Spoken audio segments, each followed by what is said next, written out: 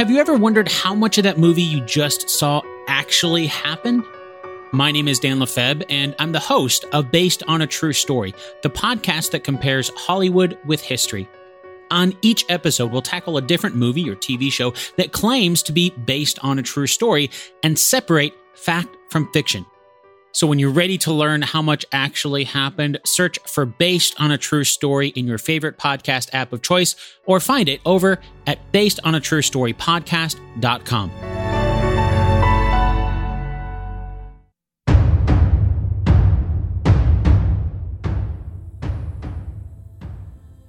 In October 1727, Nader Quli Beg, a newly promoted general within the ranks of Shah Tahmasp II's army, the exiled king who rode alongside him, together led a modest force of 7,000 Safavid soldiers 20 kilometers south from Sangan, a small city in the rugged and semi-arid landscape of southern Khorasan. Tendrils of smoke rising up into the clear blue sky in the distance behind them, emanating from the recently conquered fortress, having succumbed to a fierce bout of cannon fire, and the quick-thinking commander that in a short time had proven himself invaluable to Shah Tahmasp's future goals, attempting to reclaim his birthright, the Safavid Iranian Empire, that had fully collapsed 5 years prior under the weight of a long list of internal and external foes that had in the process also shredded much larger Safavid armies to pieces. This including the Afghan Abdali tribe, whose fierce Shah cavalry, arguably among the finest in all of Persia, had enabled them to overtake huge portions of the eastern Safavid domains, including the city of Herat, the base of operations from which they were spilling over into Khorasan.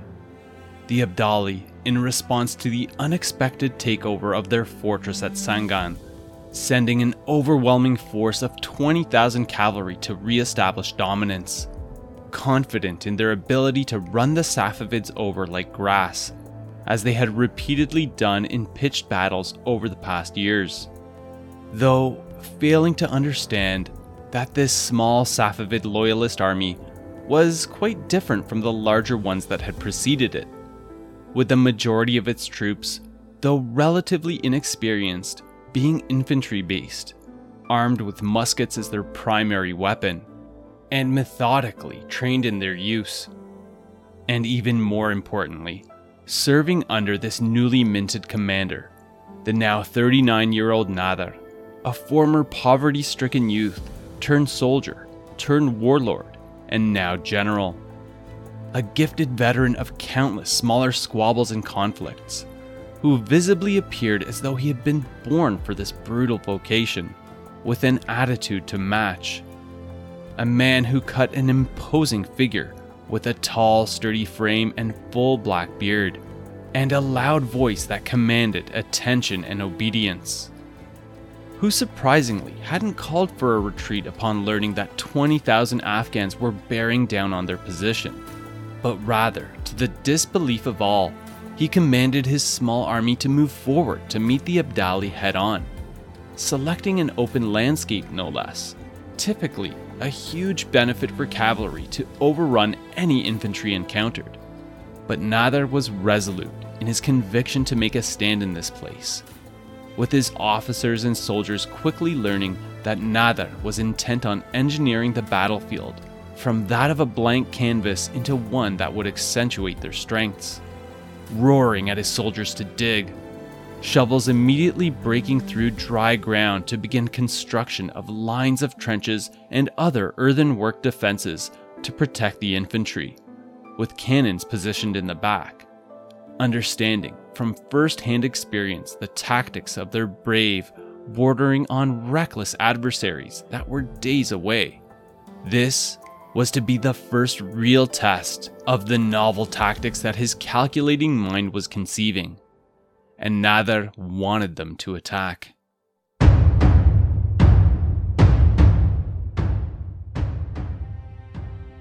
Welcome to the Warlords of History podcast. I'm your host, Mark Pimenta. Part 2 of the series delving into the astounding lifetime of Nader Shah,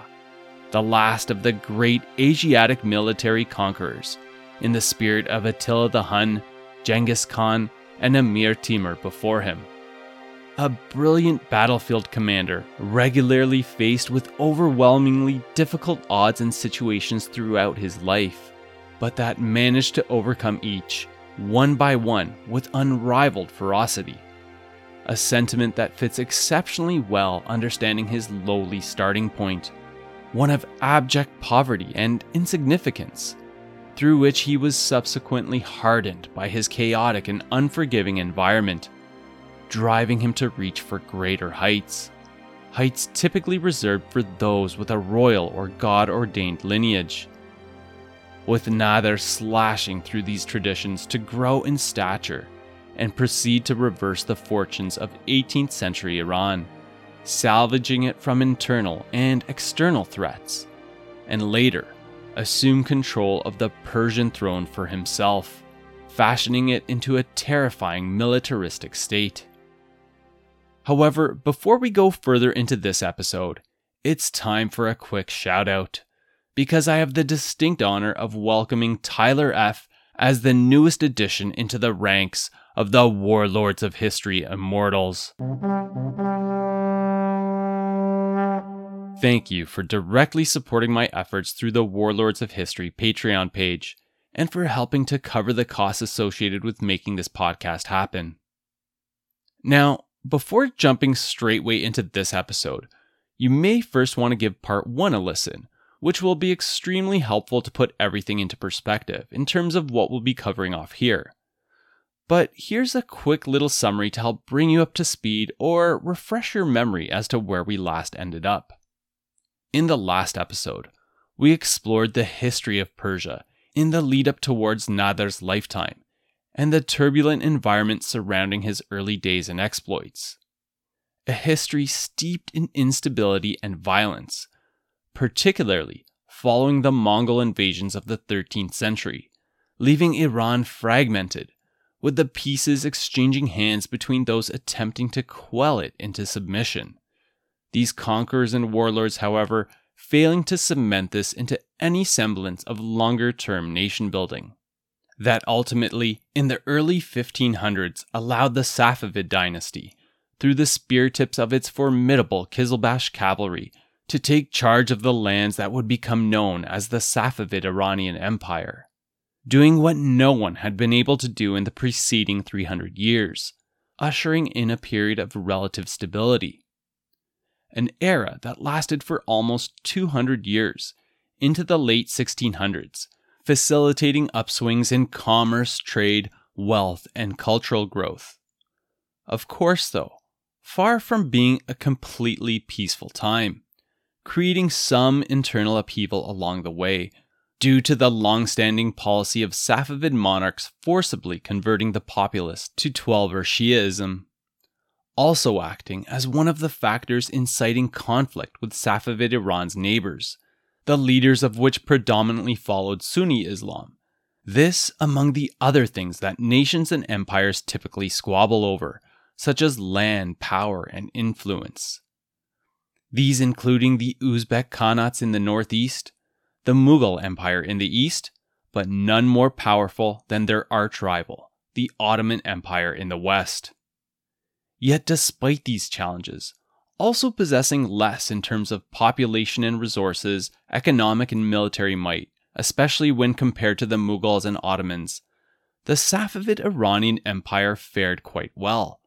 thanks to a line of talented shahs, or kings, through the first 150 years of the dynasty. A lineage that unfortunately frayed at the edges considerably towards the late 1600s and early 1700s, due to a poisonous court culture that took root and began churning out lethargic and incompetent shahs,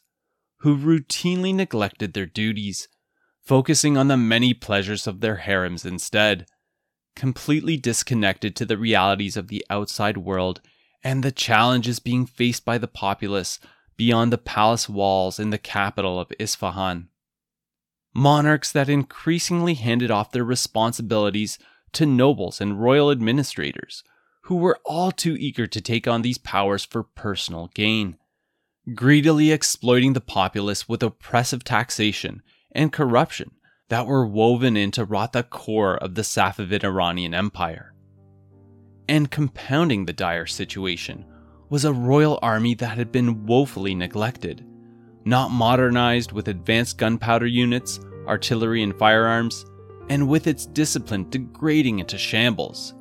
increasingly hard-pressed to deal with internal insurrections and defend its people, borders, and trade routes from outside threats. All of this forming for us the world which Nadr was born into, struggling to survive as an insignificant youth within his poverty-stricken and unforgiving environment in Khorasan, the embattled region at the northeastern edge of the Safavid Iranian Empire. Bringing us to where we had left things off in the last episode, in 1716, with Nadr in the service of Baba Ali Beg, the Safavid governor of the city of Dargaz in Khorasan,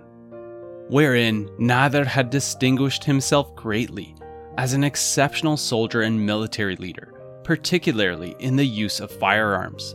fueling his rise to become what was effectively Ali Beg's right-hand man and the captain of the small regional militia, estimated at around 3,000 to 4,000 strong, that included a contingent of musketeers. This while also gaining Ali Beg as a father-in-law,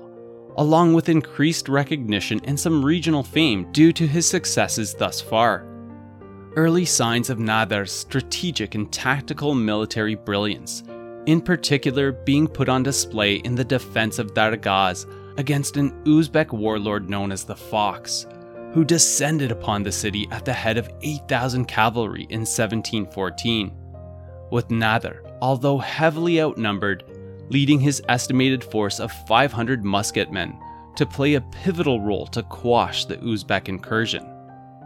And as a quick side note, I think that there's some additional credit that Nadr is owed here, because considering these early successes within the context of his austere upbringing, it's quite certain that he would have not been exposed to any type of formal education,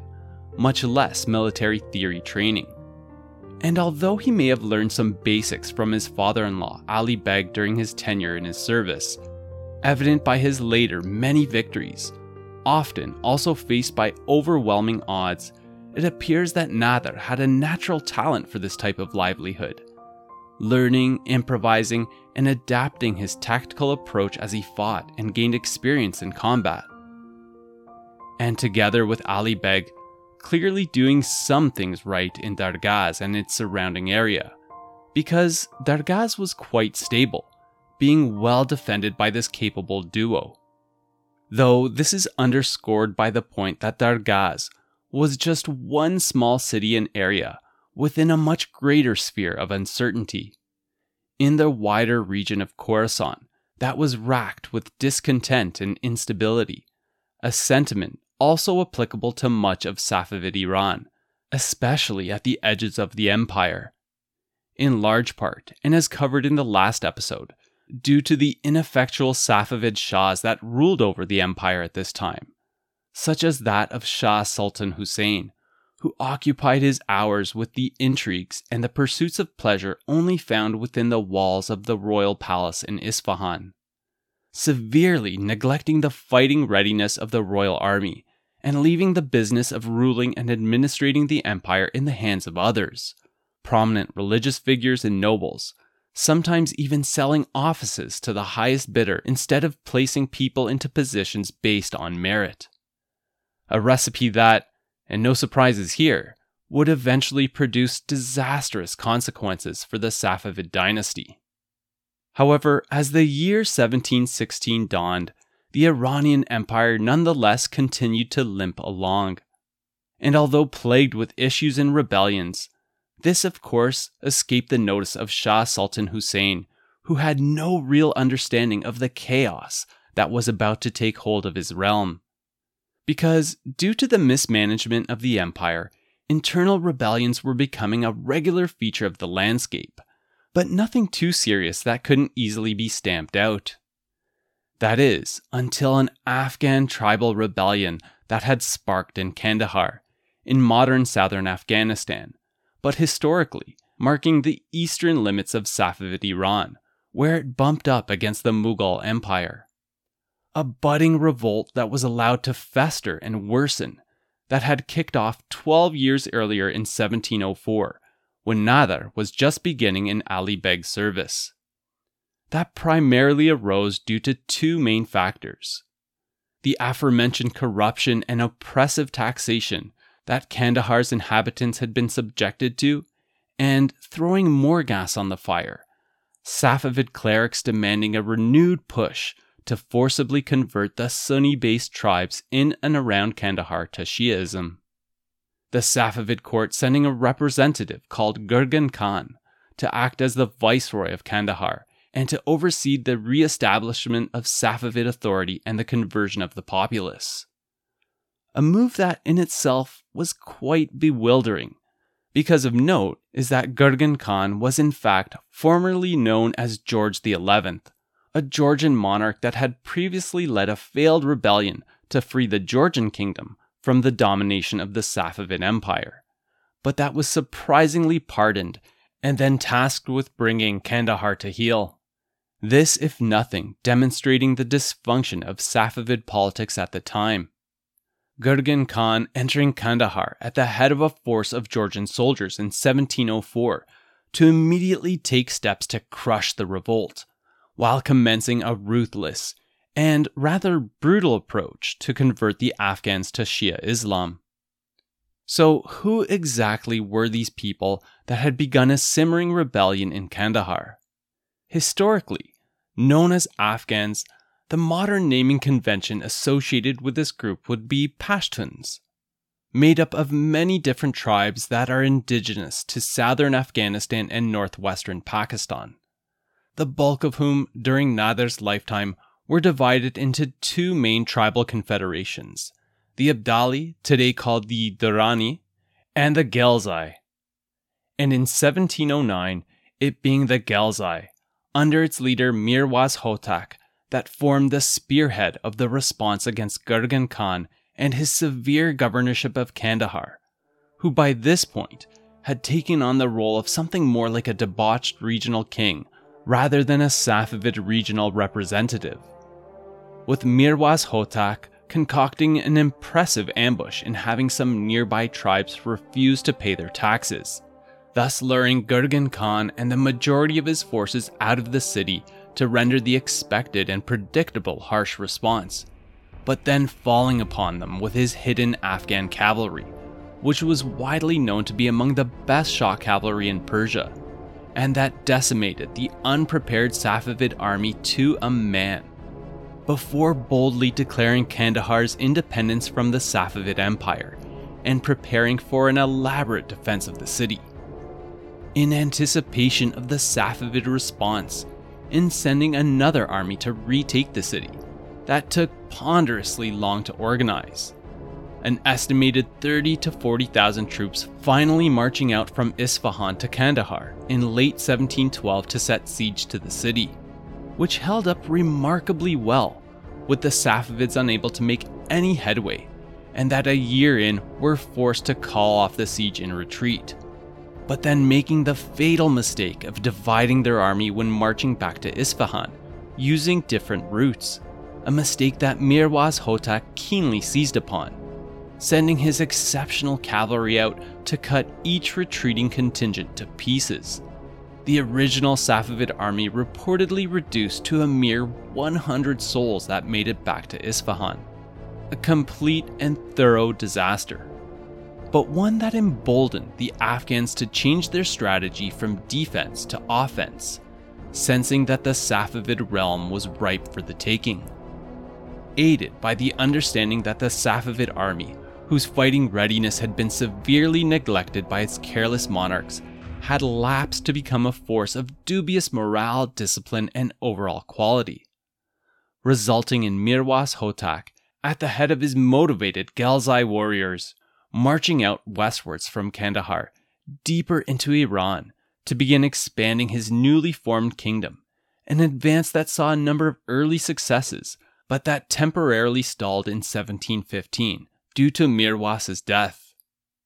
The unexpected successes of the Ghelzai, however, also emboldening the other large Afghan tribe, the Abdali, to try their hand at carving out a kingdom of their very own at the expense of the Safavids. In 1716, organizing an army of equally effective Afghan horsemen and pushing out from their lands near Kandahar, moving 600 kilometers northwest to conquer the city of Herat, and from there, looking to gain control of more Persian territories and cities, making incursions into southern Khorasan, and soon threatening the regional capital city of Mashhad. This event being one especially important to Nader's story, because this would eventually result in Nader being drawn into the wider maelstrom, but then cast into limbo. A sequence that began as the Abdali began inching their way into Khorasan, forcing the regional Safavid governor based in Mashhad to cobble together an army to defend Khorasan against the insurrection. A force that included Nader's father-in-law, Baba Ali Beg, who collected the majority of Dargaz's militia and marched them off to Mashhad, about 250 kilometers due south from Dargaz, while leaving Nader in charge of things in his absence, along with approximately 500 troops. In the weeks that followed, however, Nader receiving the unfortunate news that disaster had struck the Khorasani army, having been caught by a surprise Afghan attack, that among its heavy losses had included Ali Beg. With Nader also learning that despite the obvious confidence that Ali Beg had placed in him, and the fact that he was his son-in-law, that Nader was not going to be permitted to inherit Ali Beg's governorship of Dargaz, largely owing to his insignificant lineage, and was instead required to accept a subordinate role under the command of the Safavid governor in Mashhad, who for now ordered Nader to remain in Dargaz and maintain the defense of the city and its surrounding area, which Nader successfully managed to do, despite having an extremely thin amount of resources at his disposal. Again, an estimated 500 troops at most,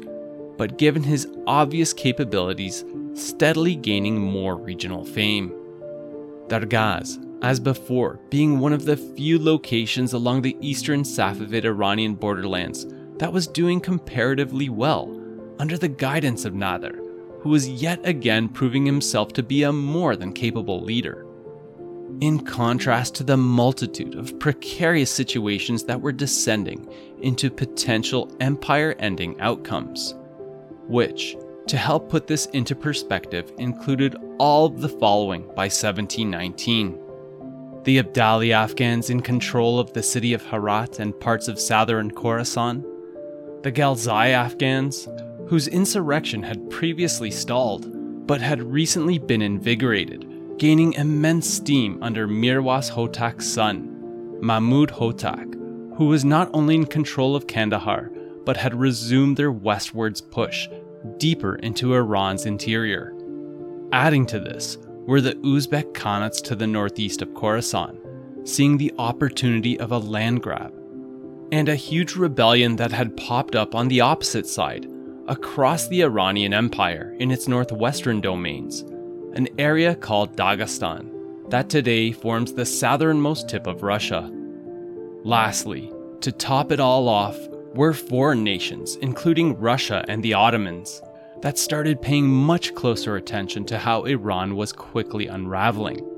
making preparations and biding their time to enter the equation and carve out prime pieces of the carcass for themselves. Let's just say that things were not looking good for the Safavids at this point, with the worst still to come. Now, it's not as if the Safavids were completely powerless, and not trying to keep things from falling apart, with Shah Sultan Hussein finally popping his head over top the palace walls to survey the multitude of situations that had gotten way out of hand. However, the reality is that he was not only late in reacting, but also simply too ill-groomed and ill-prepared to deal with these unfolding disasters. Not to mention that the solid foundation that the Safavid Persian Empire had originally been built upon with loyal and capable administrators and military leaders installed to positions based on merit, that this was now in ruins. So much that most efforts made to address the many problems facing the empire went largely wasted. A notion that would again later become evident when a prominent Safavid noble by the name of Malik Mahmud Sistani was assigned to the regional capital city of Mashhad to take charge of the deteriorating state of affairs in Khorasan in 1719. But interestingly, not because he was incapable. In fact, far from it, because Sistani was a rather sharp and astute governor with a pretty good eye for talent, soon picking out Nader among a handful of others for positions within his regional army. Though, as a quick side note, one area of exception in terms of his eye for military talent was, ironically, those he selected for its top tiers, because Sistani was also a political player, and whereas he recruited talented people such as Nader for the middle ranks of his forces, the top positions were still typically reserved for nobles and others of the aristocracy. Nevertheless, what's clear is that Nader, during this time, continued to separate himself among those within Sistani's service as an outstanding commander, in particular gaining immense favor early on, when the 31-year-old seasoned warrior volunteered for an assignment against an incoming force of Uzbeks who were aiming at sacking Mashhad. An encounter that sadly, the details of which are almost completely unknown, with the exception of the outcome, with the Safavid forces convincingly routing the Uzbek expedition, and Nader again distinguishing himself in the encounter. In the aftermath, Sistani rewarding Nader with a taste of the higher military posts that he was loudly seeking,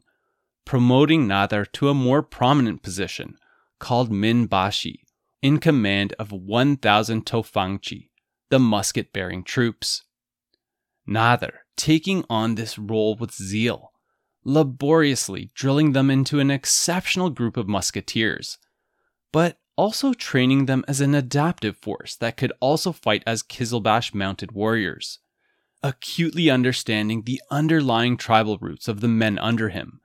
many of which would have also belonged to the Afshar tribe as well, Nader's tribal people. And over the next year into 1720, Sistani regularly calling upon Nader and his contingent time and time again, using them as workhorses to fight in smaller engagements all around Khorasan, against Uzbeks, other ambitious warlords, and also in skirmishes against the Abdali Afghans in the southern reaches of the region.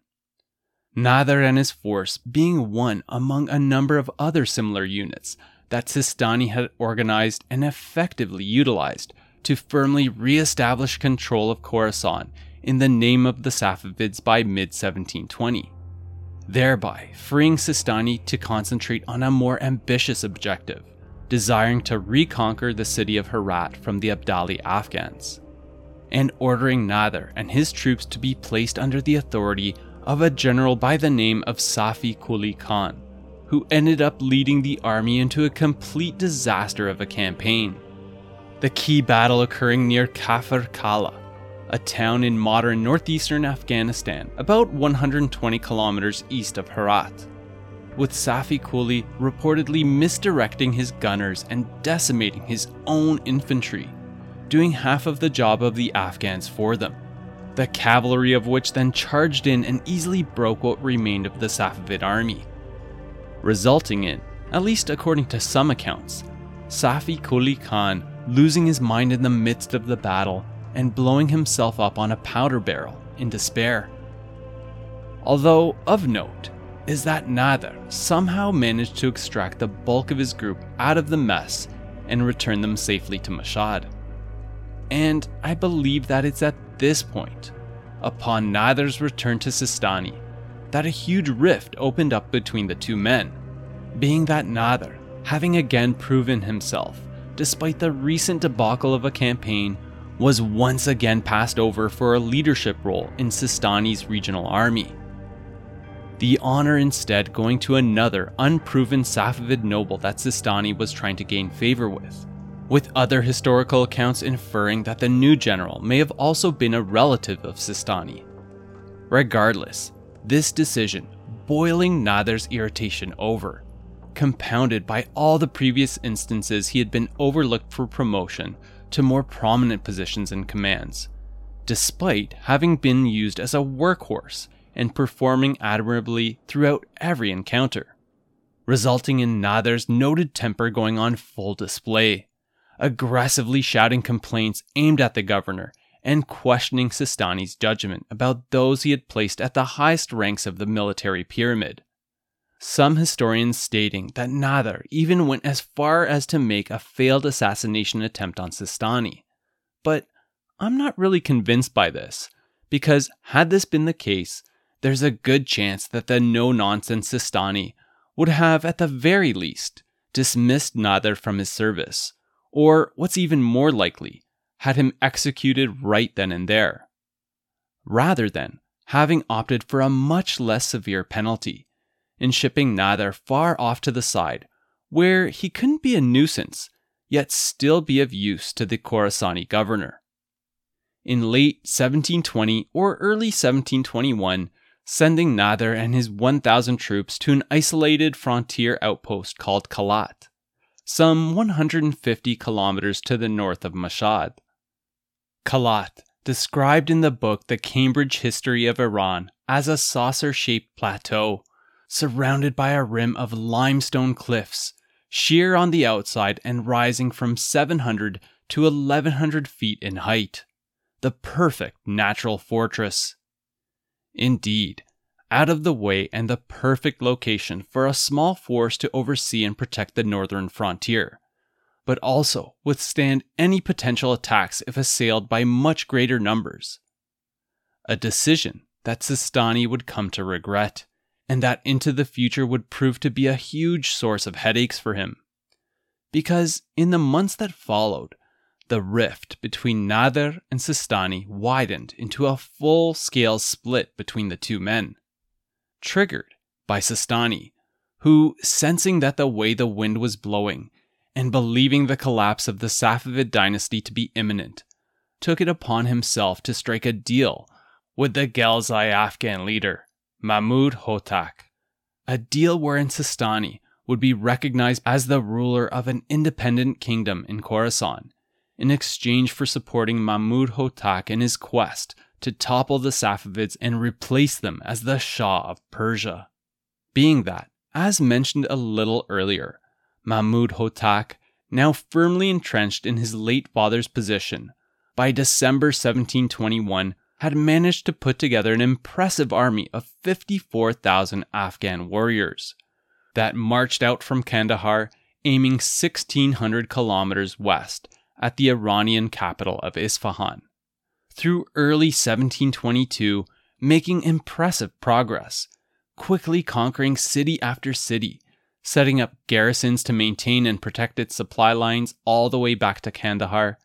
with Safavid governors either surrendering without a fight or offering up little more than inept military responses. By March 1722, the frantic Afghan pace enabling them to reach a town called Gulnabad, a mere 20 kilometers from the walls of Isfahan. Mahmud Hotak arriving in the area at the head of his forward army of 20,000, mostly Afghan cavalry, since some of his original 54,000 troops had been garrisoned in the cities and regions they had recently overtaken, with some casualties also incurred along the way. The Safavids using this time to desperately scramble in a last-ditch effort to salvage the bleak situation, pulling together a large force estimated at 40 to 50,000 that had gathered at Isfahan. That Shah Sultan Hussein, while watching from the safety of the city walls, subsequently commanded out of Isfahan's gates, believing this to be his opportunity to crush the smaller Afghan army by virtue of his overwhelming numbers. But making the dire mistake of overestimating his army's strength and conviction, and underestimating the tenacity and bravery, bordering on recklessness, of the Afghan tribal warriors. According to eyewitness accounts as put forward by Ali Jalali in his book, Afghanistan, a military history from the ancient empires to the Great Game, warriors so intent on victory at all costs that if an Afghan cavalryman attempted to retire from battle after an arm was hacked off, he would be ordered, under the threat of death, to return to the fray and tear the enemy with his teeth if the remaining arm was severed, rather than flee the field. This Battle of Ghalnabad rapidly going horribly awry for the Safavids, when the quick maneuvering Afghan cavalry had managed to inflict some rather severe losses on the Safavids during their early stages of the encounter, to the tune of 2,000 casualties. That amazingly, despite still outnumbering the Afghans by more than 2-1, caused the Safavid army to buckle and fold, clearly showing the lack of commitment, quality, and discipline that the Iranian army had fallen into, and that scattered in a disorganized retreat, enabling their swift pursuers to change the encounter from a battle into that of a slaughter, with some estimates stating losses as high as 15,000 Safavid troops slain, clearing the way for the Afghans to surround and set siege to the grand Iranian capital of Isfahan, the city that was commonly referred to as half the world, owing to its majestic size and scale. A siege that would turn into a horrific 6-month-long affair, wherein the Afghans tightened their noose around the city with an iron grip, starving its inhabitants into submission, and with Safavid authority in its government so completely broken down by this point, beyond repair really, there were no other armies that could be summoned to attempt breaking through the encirclement and save its monarch, or its people, with more than 1 out of every 6 people of the city's 600,000 inhabitants dying due to famine, towards the end forced to eating whatever they could find: rats, leaves and bark from trees, leather softened by boiling, some even resorting to cannibalism. A level of misery that Shah Sultan Hussein could no longer ignore. On October 25th, 1722, emerging from the royal palace to make his way through Isfahan's once marvelous streets, now littered with bodies and refuse, and eventually through the gates of the city to surrender and personally crown Mahmud Hotak as the Shah of Persia, thus ending the 220-year reign of the Safavids and the beginning of the Hotak dynasty. And while the deposed Sultan Hussein was spared for now, he, along with almost all of his offspring, would be executed in the years that followed, as the new conquerors tried to erase any potential challenges to their rule. When I think back about my understanding of these types of events, before more fully immersing myself into the study of history, I had always naively assumed that the conquering part would be the most difficult aspect of overtaking a kingdom or empire, which may have also been the assumption that Mahmud Hotak was operating under, because yes, he was certainly in power now, no question about that. But up arose another more important question, in terms of how he was going to rule Iran. A question with a more elusive answer, given the following considerations. 1. Because Mahmud Hotak was an Afghan, and although technically part of the Safavid Empire, for all intensive purposes, the Afghans were considered to be outsiders by the majority of all the most influential groups within Iranian society. These including the Turkic-speaking military elite, the Persian-speaking administrative elite, and those commonly referred to as the Third Force, the Ghulams, as mentioned in the previous episode, the slave soldiers originating from the areas in and around the Caucasus, that had since become an added layer to the highest military and administrative classes. The second factor impacting their future prospect for a lasting rule being that the Afghans followed Sunni Islam. Mahmud Hotak was not accepted as a legitimate monarch by much of the Iranian Empire, especially with Twelver Shi'ism now being so deeply rooted into the fabric of society. All of this meaning that the only way that the Hotaks could hope to hold on to power was through military force, a path that would prove unsustainable over the long run. Because the Afghans only had so many troops that they could call upon, a finite amount of manpower at its disposal, while attempting to wrestle the entirety of Iran into submission, while also needing to ensure that their homeland of Kandahar remained secure. Demands that would ultimately result in their ambitions falling to a death by 1,000 cuts. Their manpower constraints thus preventing the Hotaks from conquering all of Safavid Persia in the years that followed, although they did manage to overtake quite a number of territories. And due to the lack of central authority, this period also being notable for warlords popping up all over the place throughout Persia, along with more concerning incursions from mighty foreign powers, in particular the Ottomans and Russians that jumped into the storm looking to take advantage of the chaotic situation. In fact, working together to do so, confirmed in an agreement called the Treaty of Constantinople, signed in 1724, splitting northwestern Iran between them, but also with the Russians, led by Peter the Great, conquering swaths of territory in northern Iran in what would be called the Russo-Iranian War of 1722 to 1723, and the Ottoman Empire, led by Ahmed III, who invaded and acquired huge pieces of western Iran, pushing through all the way to the edge of the Zagros Mountains, which today forms much of the border between modern Iran and Iraq. Oh, and adding to the long list of problems the Hotaks were facing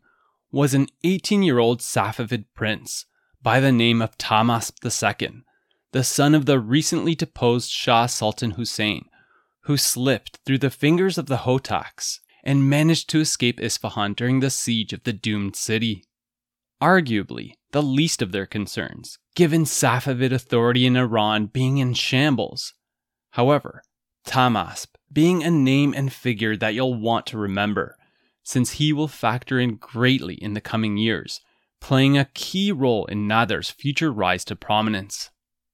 A rise that was still some time away, with the Hotaks clearly in the driving seat as 1723 dawned, occupying much of Iran,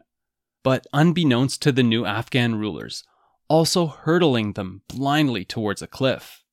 Because while the Hotaks had enjoyed a number of early successes in their bid to take over the empire that the Safavids had presided over, all the aforementioned struggles, conflicts, and internal discontent were making for an extremely difficult environment for them to consolidate power in, while steadily draining the strength of the Afghan military. The strain of these heavy burdens also taking a toll on Shah Mahmud Hotak, who deteriorated both physically and mentally, resulting in his murder in 1725 at the hands of his cousin, Ashraf Hotak, who usurped the Persian throne for himself, a move that also ended up straining relations with the Afghan leadership back in Kandahar, now under the control of Hussein Hotak, a brother of the recently assassinated Mahmud. As I'm sure you can tell by now, yes, definitely confusing, and also yes, things were certainly getting messy for the Hotak dynasty in Iran, and fast. By 1726, the new king, Ashraf Hotak, struggling greatly to hold on to power, with an estimated 25,000 Afghan warriors under his direct command. A tall order for such a small group. Made worse by Kandahar's refusal to send troop reinforcements to replace the dwindling manpower lost to casualties and attrition. And while Shah Ashraf Hotak did manage to secure some allies within Iran, as mentioned earlier, these were of dubious loyalty to their new Afghan overlord. As quickly as they had arisen, Afghan power in Persia was starting to unravel. Though of note is that despite this, there were not yet any other internal factions within the splintered empire that possessed enough military strength to even make an attempt on overthrowing them. But what of Nader, you might be thinking? What had he been up to during this 5-year period from 1721 to 1726? Well, he essentially became a warlord in Khorasan, one of several that didn't go along with Malik Mahmud Sistani's plan of making Khorasan his own independent kingdom, and although Sistani held the lion's share of Khorasan, much of the region had since fragmented under a series of military strongmen that were attempting to carve out their own little kingdoms. Nadar being one of these, jostling with others in the area for more lands and influence.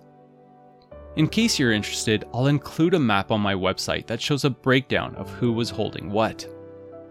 A period during which, for the most part, Nadar did quite well for himself. Secure from attack in his base at Kalat, the natural fortress acting as an exceptional platform from which to descend down and conduct raids and other operations in the surrounding area, enabling Nadar to secure ownership of the city of Dargaz, the lands of his tribal people, about 100 kilometers to the northwest of Kalat, and keep his few domains well protected, thereby adding to his substantial fame and reputation, which also helped to attract more recruits to his cause. That increased from 1,000 to about 3,000 troops. Not a large group by any means, but one that he relentlessly trained into a fierce strike force, adept at both cavalry combat and unmounted as firearm-bearing infantry. On a more personal note, also welcoming his first two sons into the world, Reza Koli Mirza and Mortaza Mirza, who would later assume prominent roles in Nadar's court and military. Now, at this juncture, one question that keeps reverberating in my mind, however, is what was his motivation in breaking with Sistani and becoming an independent warlord? Were these the actions of a proud nationalist, as some have argued him to be, abhorred with Sistani's traitorous ways to the Safavid Iranian Empire? Obviously, a difficult question to answer, but I can't help but find that line of reasoning difficult to believe, in that, beyond some of his later actions that will clearly show his personal, insatiable appetite for more and more power, at the expense of anyone in his way, including the remnants of the Safavid dynasty, had Sistani granted Nadar the generalship that he so desired, it is entirely possible that Nadar would have then continued supporting Sistani and his independent kingdom of Khorasan, viewing this as his path to personal gain. Of course, this was never to be. Instead, landing us into a fragmented Khorasan, with Nadar and Sistani situated as enemies, but at somewhat of a stalemate. With Sistani, although possessing an army 4 times larger than Nadar's forces, reportedly around 12,000 soldiers, he was unable or unwilling to attack Nadar at Kalat, which, even if he was able to successfully achieve, would have likely been ruinous to his army in terms of casualties. And Nadar, with his small force, unable to do anything more than harass some of Sistani's possessions, while also fighting off the other surrounding warlords and the Uzbek raiders that, as usual, repeatedly tried their luck at siphoning off plunder all along northeastern Iran. Accordingly, at this point, I tend to doubt that the now 38-year-old Nadar was wrestling with any notions of reviving the Iranian Empire. In my mind, this was still very much a fight for survival. And what Nadar needed was a way to break the stalemate. The answer for which came into view in 1726, in the form of Shah Tahmasp II, the aforementioned Safavid prince who escaped from Isfahan while it was under siege in 1722, who, since disappearing from the besieged capital, destined to fall to the Hotaks, later reappeared on the map far to the north in the city of Tabriz in northwestern Iran, where he proclaimed himself Shah of the now defunct Safavid Iranian Empire, gaining lukewarm support from some of the people in the area, including the Kizilbash, who may have had their reservations about what the Safavid monarchs had become, yet still preferred this to Afghan rulers, who in their eyes held no legitimacy at all. Tahmasp, again, gaining some support, but only being able to gather a relatively small army, estimated in the mid-thousands at most, not nearly enough to stand his ground against the 3 biggest threats facing Iran at this time. As mentioned earlier, the invading Ottomans and Russians that were taking over and splitting northwestern Iran between them. The Russians also pushing further into north-central Iran, which forced Tahmasp to lead his troops 500 kilometers southeast to the city of Qazvin. And of course, the new rulers of Persia, the Hotaks, who saw the reappearance of this Safavid renegade as a direct threat to their existence. As a result, sending an army to stamp out the self-proclaimed king, who was again forced to flee from the chasing Afghan army. Tahmasp, left with few viable options, in 1725 opting to lead his army eastwards, across northern Iran to the city of Astarabad, today called Gorgan, situated near the southeastern tip of the Caspian Sea. The city and lands under the sway of a warlord by the name of Fath Ali Khan of the Qajar clan, who, for all appearances' sake, asserted himself to be a firm Safavid loyalist, welcoming Tahmasp into the region while promising substantial military aid, including a huge force of Qajar warriors to help the outcast Shah regain his empire. With this significant contribution, the Safavid army count increasing to about 20,000. Tahmasp and Fath Ali Khan then aligning on the initial steps forward towards this lofty goal, deciding it was too soon to attempt liberating the heart of Persia, instead looking towards the neighboring region of Khorasan, wagering that in conquering these lands and wresting them from the control of Malik Mahmud Sistani and the other warlords therein, that this would allow their ultimate goal, the reconquest of Iran, to gain momentum, while rallying allies to their banner. Thus bringing us to the fateful point at which Nader became linked with Shah Tahmasp, who together with Fath Ali Khan began marching their army through Khorasan in early 1726 en route to the city of Mashhad. As expected, some of the independent regional warlords and some previously allied with Sistani bowing to Tahmasp, given the sizable army at his back, with Nader being among the most noteworthy, viewing Tahmasp's arrival on the scene as his vaulting point to elevate his stature, and throwing all his available support behind the throneless monarch. This being a contribution of roughly 3,000 exceptionally trained and disciplined warriors added to the Shah's army. Tahmasp, in return, rewarding Nader with a high-ranking position within his army that by this point had swelled to 30,000 troops. This large force proceeding to march unopposed through Khorasan and lay siege to the city of Mashhad by the early autumn of 1726, where Nader's adversary, Malik Mahmud Sistani, was holed up. And while we have a good idea of the size of Tahmasp's army, now bolstered by Fath Ali's and Nader's contributions, as mentioned totaling approximately 30,000, unfortunately sources don't provide much detail as to the number of defenders that Sistani had behind the walls of Mashhad, although it appears that a great deal of attrition had occurred to his available manpower, with a number of the alliances he had built unraveling, changing over, or disassociating with Sistani in view of the Safavid army that had entered the region. Sistani's count dwindling down from about 12,000 to maybe somewhere in the realm of 3,000 to 5,000 defenders, significantly smaller than what the Safavids were fielding. However, still, a defending contingent sufficient for holding off a larger army for a considerable period of time, especially since Tahmasp only had a handful of artillery pieces that could be used for battering Mashhad's fortifications, and he didn't want to risk heavy losses by storming the city, meaning that it was anticipated that this would turn into a long-winded siege. However, as things slowly progressed, a couple of interesting events occurred early on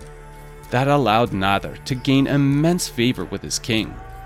In October, roughly 1 month into the siege, Nader's men intercepted communications emerging out of Mashhad from Sistani, intended for Tahmasp's supposedly faithful top general, Fath Ali Khan, uncovering a plot and a budding alliance between the two that would have left Tahmasp as nothing more than a puppet or eliminated out of the picture entirely. Nader immediately bringing this to the attention of Tahmasp,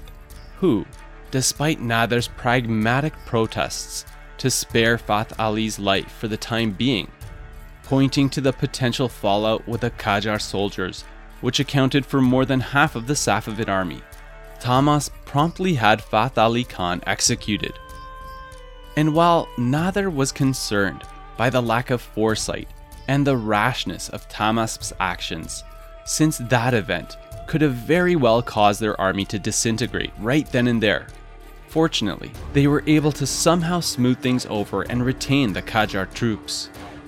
Shortly afterwards, followed by Nather opening up his own line of secret communications with the commander of Sistani's forces, shrewdly negotiating a deal that in December saw the defenders open up the gates of the city to the Safavids and stand down, allowing Tahmasp and Nather to waltz in and capture Mashhad, imprisoning the traitorous Malik Mahmud Sistani, who would be executed about a year later. Nather, winning huge accolades in Tahmasp's eyes, having not only secured Mashhad in a bloodless takeover, but also by adding to the strength of the Safavid forces, since the deal struck with the defenders would have also necessitated their future service in the Shah's army, giving us a glimpse of the savvy type of negotiations that Nather would become known for throughout his career, frequently turning defeated foes into willing allies. For all his efforts, Tahmasp rewarding Nather with another promotion, to that of Kurchi Bashi, the head of the Royal Guard, one of the highest-ranking officers within his army, just below the commander-in-chief, a posting that was vacant for the time being, given Fath Ali's unceremonious removal. Also bestowing Nather with a new name, Tahmasp Quli Khan, meaning slave or devotee of Tahmasp, a title of great honor, since this now linked Nather with the name of the Safavid Shah. However, as gratifying as this would have been, along with the conquest of Mashhad, there was still much more to be done in terms of securing the wider region of Khorasan, because there remained a number of competing priorities that needed to be dealt with. The unruly warlords in the area that still needed to be brought to heel, the city of Mashhad, now their base of operations that needed to be protected, and the resurgent threat that the Abdali Afghan tribe presented, that you may remember from earlier in the episode, had 10 years back conquered the city of Herat, and that were again making incursions to attempt expanding their fledgling kingdom into southern Khorasan. A threat that needed to be squashed before it gained further momentum, sparking Shah Tahmasp, accompanied by his favorite commander, Nather, to march out from Mashhad in August 1727 to put a stop to the renewed Abdali push. However, with one rather significant problem, in that, at least in terms of numbers, the Safavid army was spread quite thin, given all the priorities that they were dealing with, only allowing Tahmasp and Nather to carve out a portion of their available 30,000 plus forces to embark on this campaign, marching southwards with 8,000 soldiers at their backs, aiming towards the strategic objective of taking over the Abdali fortress at Sangan, a small city about 300 kilometers south of Mashhad and 200 kilometers west of the city of Herat, the heart of the Abdali kingdom. And while Tahmasp and Nather realized that their adversary had potentially thousands more soldiers to call on than they did, dwarfing the 8,000 that they were bringing with them, despite being fewer, one distinct advantage that the Safavids enjoyed was in firepower, dragging a number of heavy cannons behind the column, but also in terms of smaller armed gunpowder weapons. Tahmasp, at the urging of Nather, having spent a great deal of the plunder they had acquired since the conquest of Mashhad on modernizing their forces, arming the majority with muskets, although one drawback being that, unlike Nather's group, the bulk of these Safavid troops were largely inexperienced with such weapons, having received, at most, only about 6 months training in their use. Nonetheless, as the Safavids moved southwards, it appears that Nather quickly took charge of the situation, his commanding physical presence and deep baritone voice overshadowing that of his king, who for the time being was all too happy to let his skilled and undoubtedly self-assured commander to take control of things. Nader proceeding to drive his army southwards through aggressive marches, realizing that their key to victory in this campaign, beyond their advantage in firepower, would be surprising their foe through quick tactical maneuvering. A campaign which Nader's chief biographer, Mirza Mehdi Khan Astarabadi, puts best when he states, "His army advanced like a flame that consumes all before it. He led his soldiers without intermission, and held in common with them the toil and danger of these fatiguing marches." And as referenced, this strategy working exceptionally well, allowing Nader and Tahmasp to easily take over two smaller forts before reaching Sangan in early September, which also quickly fell due to the following. First, because the Abdali Afghans, not anticipating the speed of the Safavid advance nor the boldness of their attack, had failed to adequately prepare and bolster Sangan's defenses, which was lightly garrisoned with probably no more than 1,000 defenders. Second, upon unleashing the punishing Safavid barrage of cannon fire, the weight and stress of the bombardment, felt by both the Persian inhabitants and the Abdali defenders alike, added fuel to inflame the already unstable situation within the city, causing some of the Persian inhabitants to rise up in revolt against the occupiers, thereby contributing to the third factor, Nader's ability to interpret the rapidly evolving situation and pivot accordingly, taking advantage of the chaos within the city to personally lead a force of cavalry that managed to seize one of the entrances to the city, allowing the Safavid troops to pour in and ruthlessly put the Abdali to the sword. Bringing us to the events that we covered at the very start of this episode, shortly after this victory, with Safavid scouts bringing urgent news to Nader and Tahmasp in the days that followed,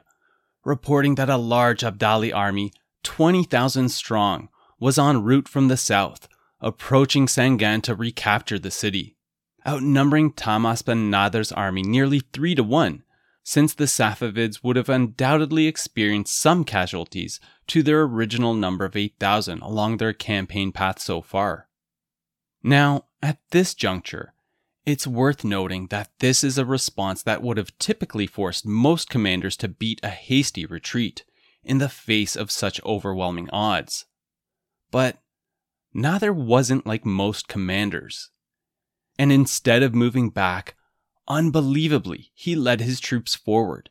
intending to take the Abdali head-on, blocking their passage to the city in what would later be called the Battle of Sangan. That occurred near a small village 20 kilometers just south of the city, Nader preferring this relatively open landscape over the fortress in Sangan, which had been heavily damaged by his artillery. Wait though, open lands, you might be wondering? Won't this work to the Abdali's advantage? Especially considering that the approaching Afghan foe, beyond outnumbering them greatly, clearly excelled in cavalry-based warfare? And yes, I was thinking that as well. But interestingly, Nader wanted them to attack. His strategic military genius on full display, having designed the battlefield to enhance his army's distinct advantage in firearms. With the Abdali forward contingent consisting of 8,000 more traditionally armed cavalry, upon arriving in the area in early October 1727, finding a force of 7,000 Safavid troops awaiting their arrival, and arrayed as follows.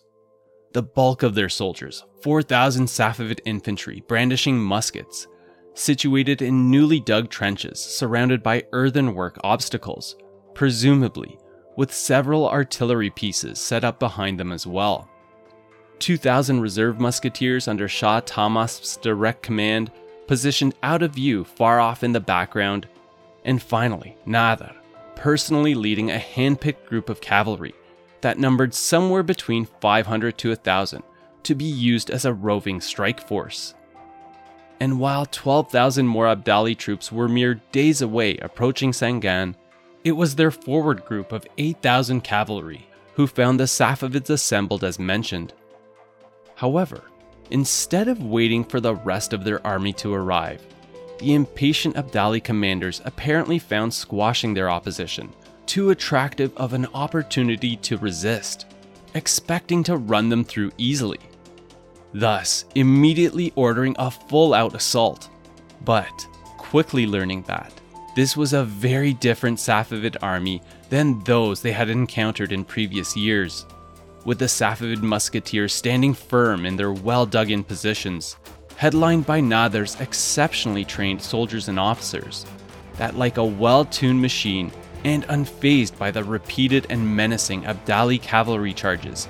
answered the charging Afghan horsemen with volleys of lead, along with overhead blasts from the cannons. Granted, as mentioned earlier, there were a number of relatively inexperienced musketeers within the Safavid ranks. So when Nader saw that one of these units was being hard-pressed, threatening to break, he would lead the Safavid cavalry in to bite deeply into the attacking Abdali horsemen, reasserting his infantry's defensive positions, tirelessly doing this while shouting out thunderous encouragements and threats to his troops, whatever worked in the moment to keep the Safavid forces intact and at the ready. The energy behind the repeated Abdali assaults fading, losing steam into the second day of battle, having made barely any progress, with little to show for their attacks beyond hundreds of slain Afghan troops and horses that littered the battlefield.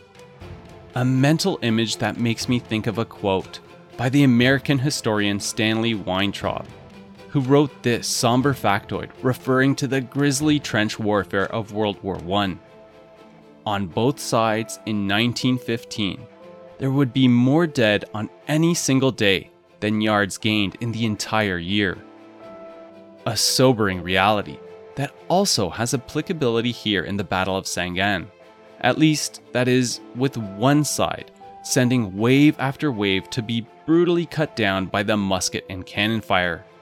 And like in World War I, the attackers only being able to resume an attack when more troops were brought up to the front lines to replace those that had fallen. A notion applicable to the Abdali, who also sent in their newly arrived units to try their luck at breaking the Safavids, and almost succeeding in the endeavor. At one point, likely towards the fourth day of battle, the Afghan cavalry assailing the exhausted and nearly overwhelming the worn-down defenders, only saved by Nader calling upon Tahmasp to finally lead the fresh reserve troops in to prevent a total collapse. This last-minute key move breaking the morale of the Abdali to continue on, who had enough and fell back in retreat, limping all the way back to the city of Herat, bringing the hard-fought Battle of Sangin to an end. 4 exhausting days of brutal and bloody clashes, with the Safavids emerging victorious. And while historical accounts provide few details on the number of casualties experienced on both sides, one can infer from the sources that the losses were particularly heavy among the Abdali Afghans, most likely in the low thousands, in contrast to hundreds amongst the Safavids. A spectacular victory engineered by Nader, and given the scale of the encounter, one that would have undoubtedly entrenched the notion in Nader's mind that firearms would be central to his and his army's future ambitions, dual fates that were very likely intertwined in his mind. Although of note is that this hard-fought engagement also took the steam out of the Safavid advance, with Tahmasp and Nader agreeing to leave a garrison at Sangin before returning the bulk of the army back to Mashhad to rest and recalibrate, in the goal of making ready a larger Safavid army to invade Herat and erase the Abdali threat for good, knowing that it had only been paused for now. Upon returning to Mashhad in triumph towards late 1727, Tahmasp rewarding Nader with the high command he had long been seeking, naming him commander-in-chief of the entire Safavid army, a seismic achievement for the now 39-year-old Nader, not only given his bleak and insignificant status during his youth, but also understanding that, Less than 2 years prior, he had been one rogue warlord among many, yet again locked in a struggle for survival in Khorasan. The pendulum of Nather's fortunes had clearly swung back for the positive, having won huge accolades as Tahmasp's favorite subject. But remember the dysfunction of the Safavid royal court, and the poor caliber of heirs it had produced, raised in the lap of luxury in their ostentatious harems, fully immersed in internal political intrigues? All of this which played a fundamental role in the recent collapse of the Safavid Iranian Empire? Well, Tahmasp, despite having escaped Isfahan and raised an army, was still a product of that environment. And in addition to not being an especially skilled military leader, was impetuous, at times behaving in an unhinged manner, suspicious of all those around him. Although of note is that we can't blame him fully for this, as this was sometimes warranted, as seen with his previous top general, the traitorous Fath Ali, that Tahmasp had previously executed. And following the Safavid victory at Sangan, also awarding Nather with the top command post, it appears that Tahmasp began viewing the ambitious Nather with increased suspicion, in part due to the whisperings of other advisors that were growing jealous of the immense authority that Nather had gained. A strained and rather tense relationship developing between the two men, certainly not helped by Nather not being shy about owning the recent victories at Sangan and the conquest of Mashhad. Because, as I'm sure you can tell by now, in addition to his imposing appearance and voice, Nather had a strong personality, not the type of person to entertain the foolish designs of others, no matter how lofty their stature.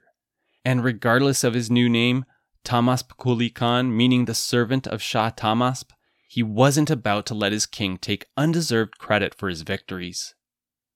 nor accept future campaigns that would undo all the success they had built so far. With Nather staunchly refusing to go along with Tahmasp's impatient demands to march directly on Isfahan, arguing that the Afghan Abdali tribe needed to be dealt with first, and all of Khorasan secured firmly under their thumb. Otherwise, risk losing their base of operations while abroad. Nather's reluctance to bend to the will of his Shah, quickly inflaming the tense relationship between the two men, that would in short order ignite into open hostilities.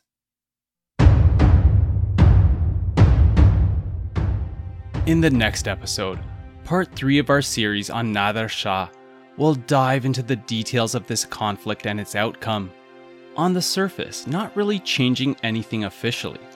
Tahmasp still reigning as Shah of Iran, of a Safavid government in exile, and Nather retaining his subordinate role as the commander-in-chief.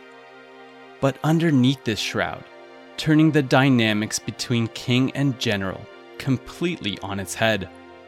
affirming Nather under no uncertain terms as the real power behind the throne, and Tahmasp as his puppet. By his own hand, unfettering Nather from the figurative royal handcuffs, and bestowing him with practically no restraints to begin reshaping the Safavid army into a frighteningly fierce and dynamic force. And most importantly, loyal to Nather alone,